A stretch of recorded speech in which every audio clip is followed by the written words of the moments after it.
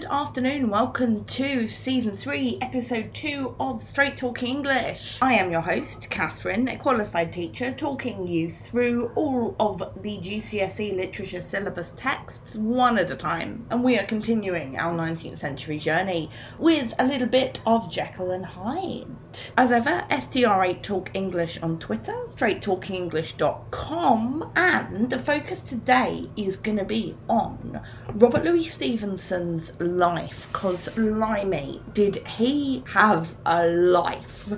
So he described himself as born 1850 at Edinburgh, pure Scotch blood, descended from the Scotch lighthouse engineers, 3 generations, himself educated for the family profession, but this marrow of the family was worked out and he declined into a man of letters. Gloomy sod, isn't he? Much like his parents and later his wife, Lewis, as he was commonly known, or to his dad, Baron Broadnose, because of his massive nose, was an extreme hypochondriac, on top of having several legitimate illnesses. Frequently, while his parents were off taking various dodgy Victorian cures, he was left alone in care of his nanny, named Cummie. C-U-M-M-I-E. If I was teaching this in front of a class, I would not mention that. The reason this is notable is because in Stevenson's life story, this is the first point at which he considered himself to be leading a double life. At the age of 6, he said, "I would not only lie awake to weep for Jesus, which I have done many a time, but I would fear to trust myself to slumber, lest I was not accepted and should slip, ere I woke, into eternal ruin. I remember repeatedly waking up from a dream of hell, clinging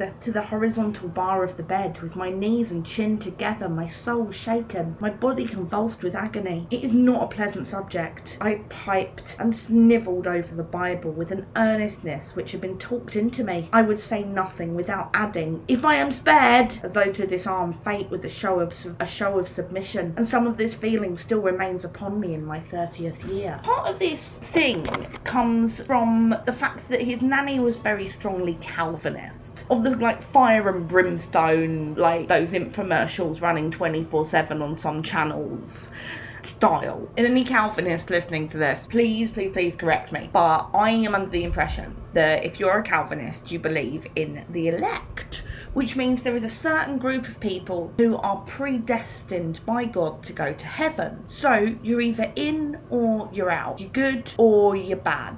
We're already getting this duality being worked in. This sense of two sides of his one personality continued when he went to university. His father, Thomas, simultaneously hated school and wanted Lewis to attend university and do really well. He was enrolled in an engineering course, but Lewis was determined to become a writer, and the amount of work he had to put in to lead what his biographer called having to live 2 lives in tandem. For a while, he felt the desire for self-improvement, telling his cousin that, "I am entering a profession which must engross the strength of my powers and to which I shall try and devote my energies. What I should prefer would be to search dying people in lowly parts of the town and help them, but I cannot trust myself in such places. I told you my weak point before, and you will understand me." But the reason he said he couldn't trust himself in these low places was because he basically was the most exciting kind of hipster student, and it's actually fab. By the time he turned 20, he was fully off the rails. He basically didn't even go to lectures. He'd show up and then just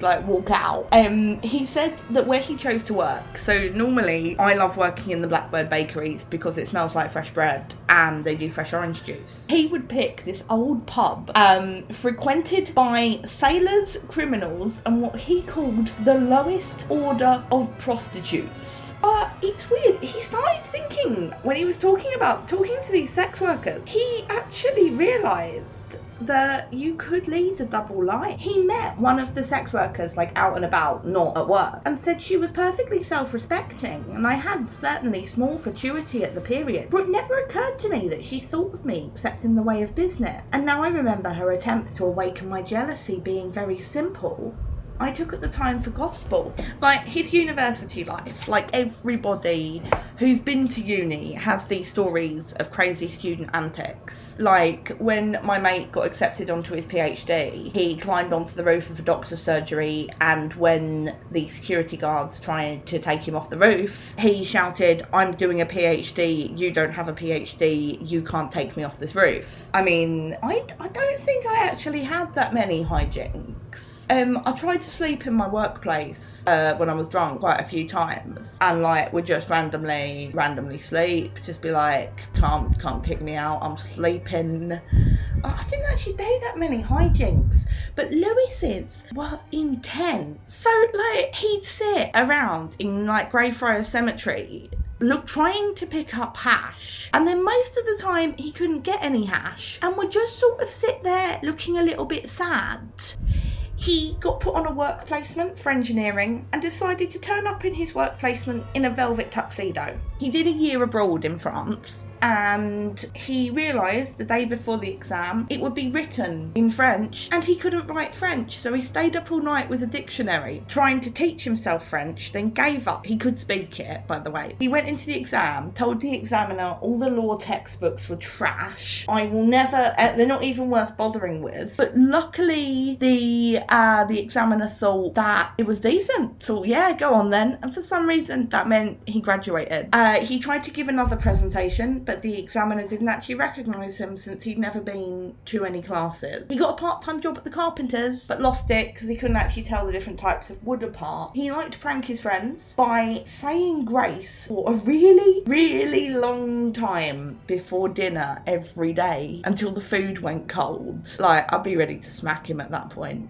Started a fight with a group of coal miners because they were wearing boots on a Sunday. He decided in a philosophical moment to invent a term called jink. Jink means doing the weirdest thing you can possibly think of and finding it hilarious. So he'd be like, "It's jink day," and then just walk around being strange. I feel like this prank has aged a little bit. So at this point, if you went to visit your friend and they were out because there's no phones, you'd leave like a business card. It's called a calling card with your name on it saying, I don't know, like, Lewis tried to visit you at 10 a.m. He wants to talk to you. He got a bunch printed up called that were from someone called Mr. Libble, Libble, and he would be like, "Mr. Libble is here," and lead people like trying to find who Mr. Libble was and worry them. Problem is, him and his cousin got a name for themselves. These pranks couldn't carry on that long because they went into a shop and it was, "Oh, it's the two Stevensons, I'm not listening to you." But ultimately, because he was such a maverick, such like a renegade, he wanted to be as weird as conceivably possible. The velvet tuxedo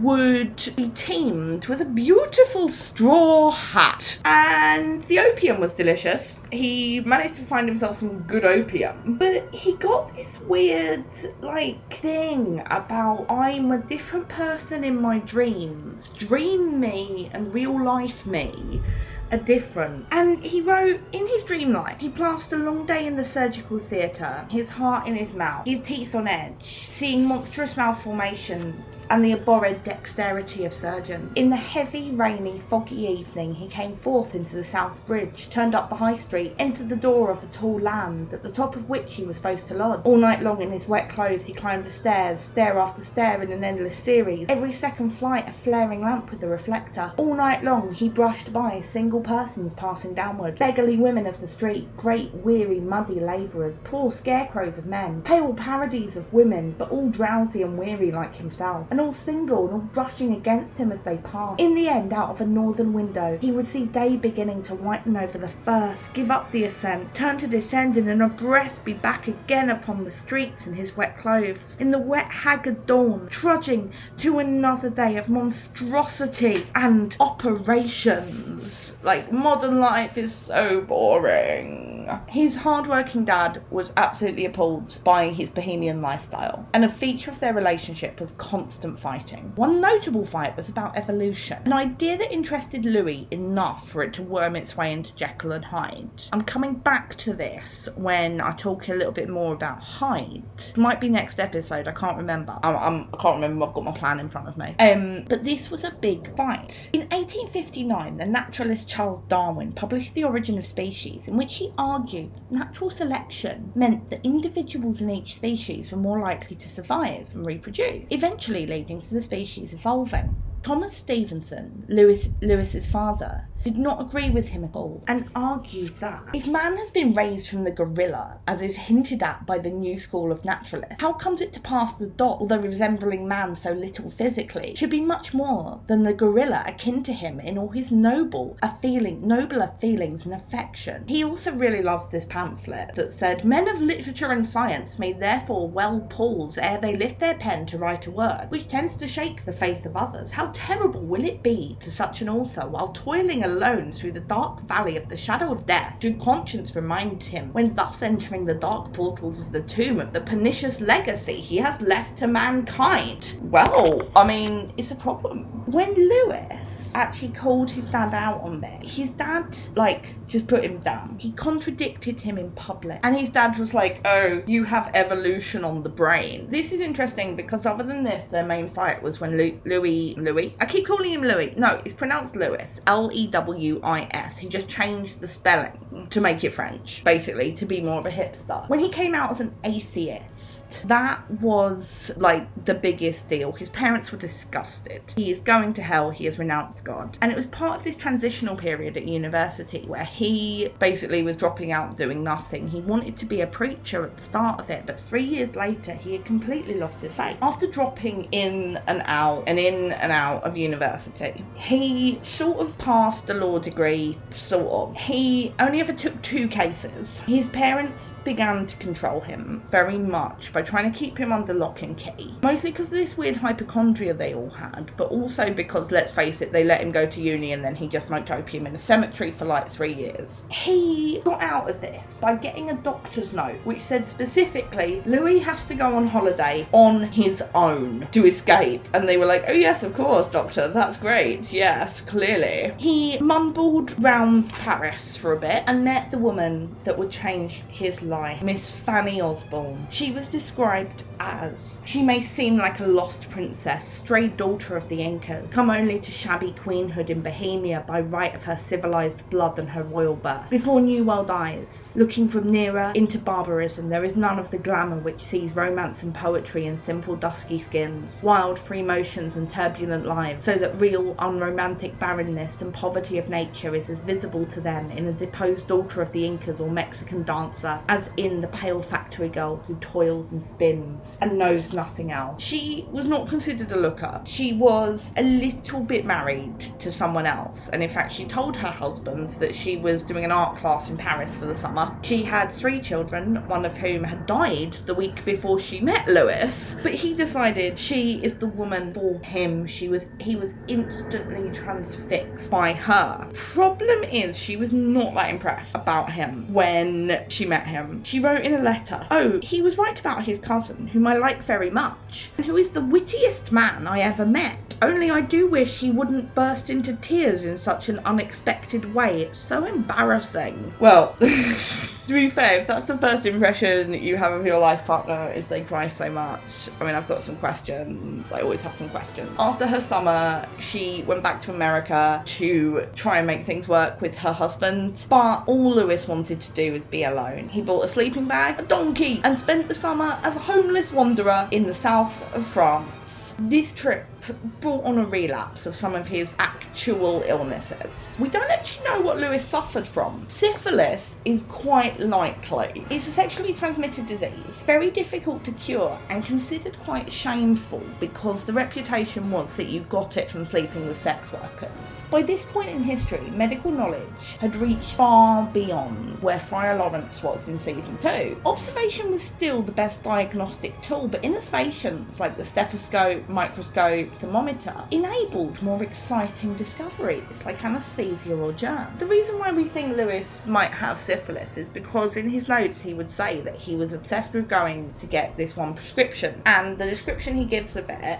makes it sound like it's mercury pills, which are a allegedly effective treatment against syphilis, but being exposed to mercury for long periods of time can make you even iller. It's not great.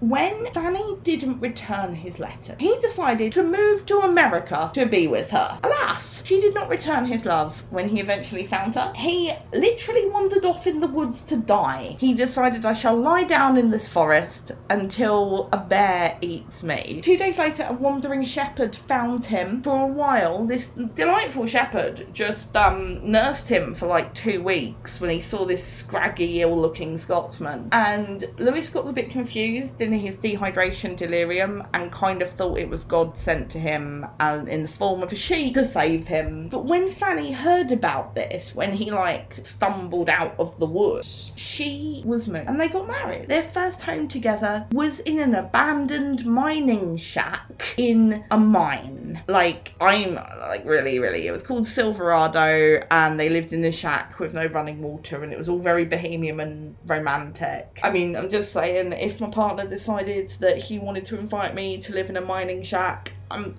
really gonna say no. Like, I need Wi-Fi, I need electricity. But you're not surprised to hear that Lewis's health took a downturn again, and his dad was bankrolling him throughout this period, like reluctantly. His dad would say like, no more money for you, and then like he'd half die or he'd write a sad letter and his dad would bankroll him again, and they headed off to Switzerland. His doctor suspected he had TB, which has this like weird romantic reputation, romantic with a big R, since that's what Shelley died of. This like pale consumptive hero just lying there forever. So Stevenson was absolutely delighted. It was a beautiful celebrity illness. He absolutely hated the hospital he was in because it was full of sick people and they didn't let him chain smoke. And he was like, well, what's the point of being a romantic hero when I'm around all these sick people? But he met someone very interesting. He met a guy called John Simmons, who he got quite close to Lewis, and he revealed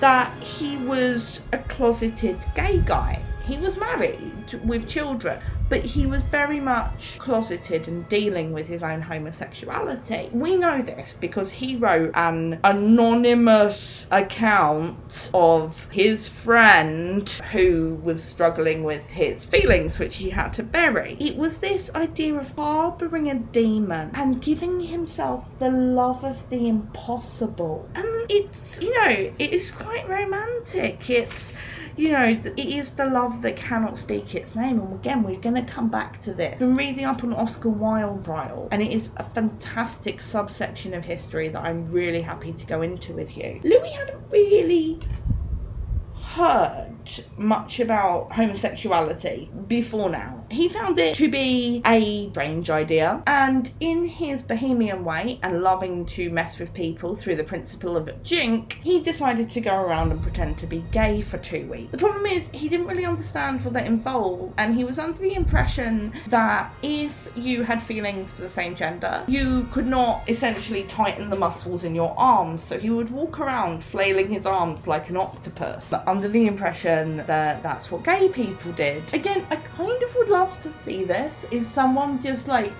intensely wiggling their arms and being like, oh, can't you tell I'm gay? And I'm like, no, dude, like, are you doing a dance or something? But whatever. So this friendship he had with Simmons was, some people argue, very influential in the writing of Jekyll and Hyde. The idea that Jekyll is gay and hiding his sexuality is not that controversial an idea because it kind of fits a lot of what is said.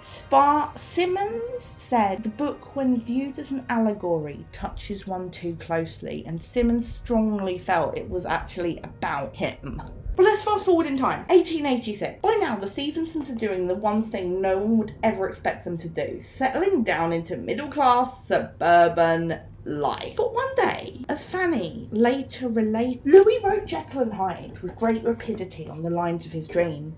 In the small hours of one morning, I was wakened by cries of horror from him. I, thinking he had a nightmare, waked him. He said angrily, "Why did you wake me? I was dreaming a fine bogey tale." I'd waked him at the first transformation scene. He'd had in his mind an idea of a double life story, but it was not the same as the dream. He asked me, as usual, to make no criticisms until the first draft was done, as he didn't like to get tired by discussing my proposed changes in his work, it was the custom that I felt I should put my criticisms in writing. In this tale, I felt and still feel he was hampered by his dream. The powder, which I thought might be changed, he could eliminate because he saw it so plainly in the dream. In the original story, he had Jekyll bad all through and working for the hide change only as a disguise. I wrote pages of criticism, pointing out that he had here a great moral allegory that the dream was obscuring. I didn't like the opening, which was confused, again the dream, and proposed that Hyde should run over the child, showing he was an evil force without humanity. I left my paper with Louis, who was in his bedroom writing in bed. After quite a long interval, his bell rang for me, and Lloyd and I went upstairs. As I entered the door, Louis pointed with a long dramatic finger, to a pile of ashes on the hearth of the fireplace, saying that I was right, and there was all the tale. I nearly fainted away with misery and horror when it was all gone. He was already hard at work at the new version, which was finished in a few days more. I wanted to make further objections concerning the powder, but after that pile of ashes I had not the courage. The stepson's version has him actually throwing the paper dramatically into the fire, shouting, "I shall burn it," which I do really enjoy a lot more. But Lewis's version of what happened is far more practical. He said, "I was very hard up for money, and I felt that I had to do something. I thought and tried hard to find a subject to write about. At night I dreamed the story, not precisely as it's written, for of course there are always stupidities in dreams, but practically it came to me as a gift, and what makes it appear more odd is that I'm quite in the habit of dreaming stories. I go on making them while I sleep, quite as hard apparently as when I'm awake. They sometimes come to me in the form of nightmares, and so far they make me cry out loud, but I'm never deceived by them. Even when fast asleep, I know that it is I who am inventing,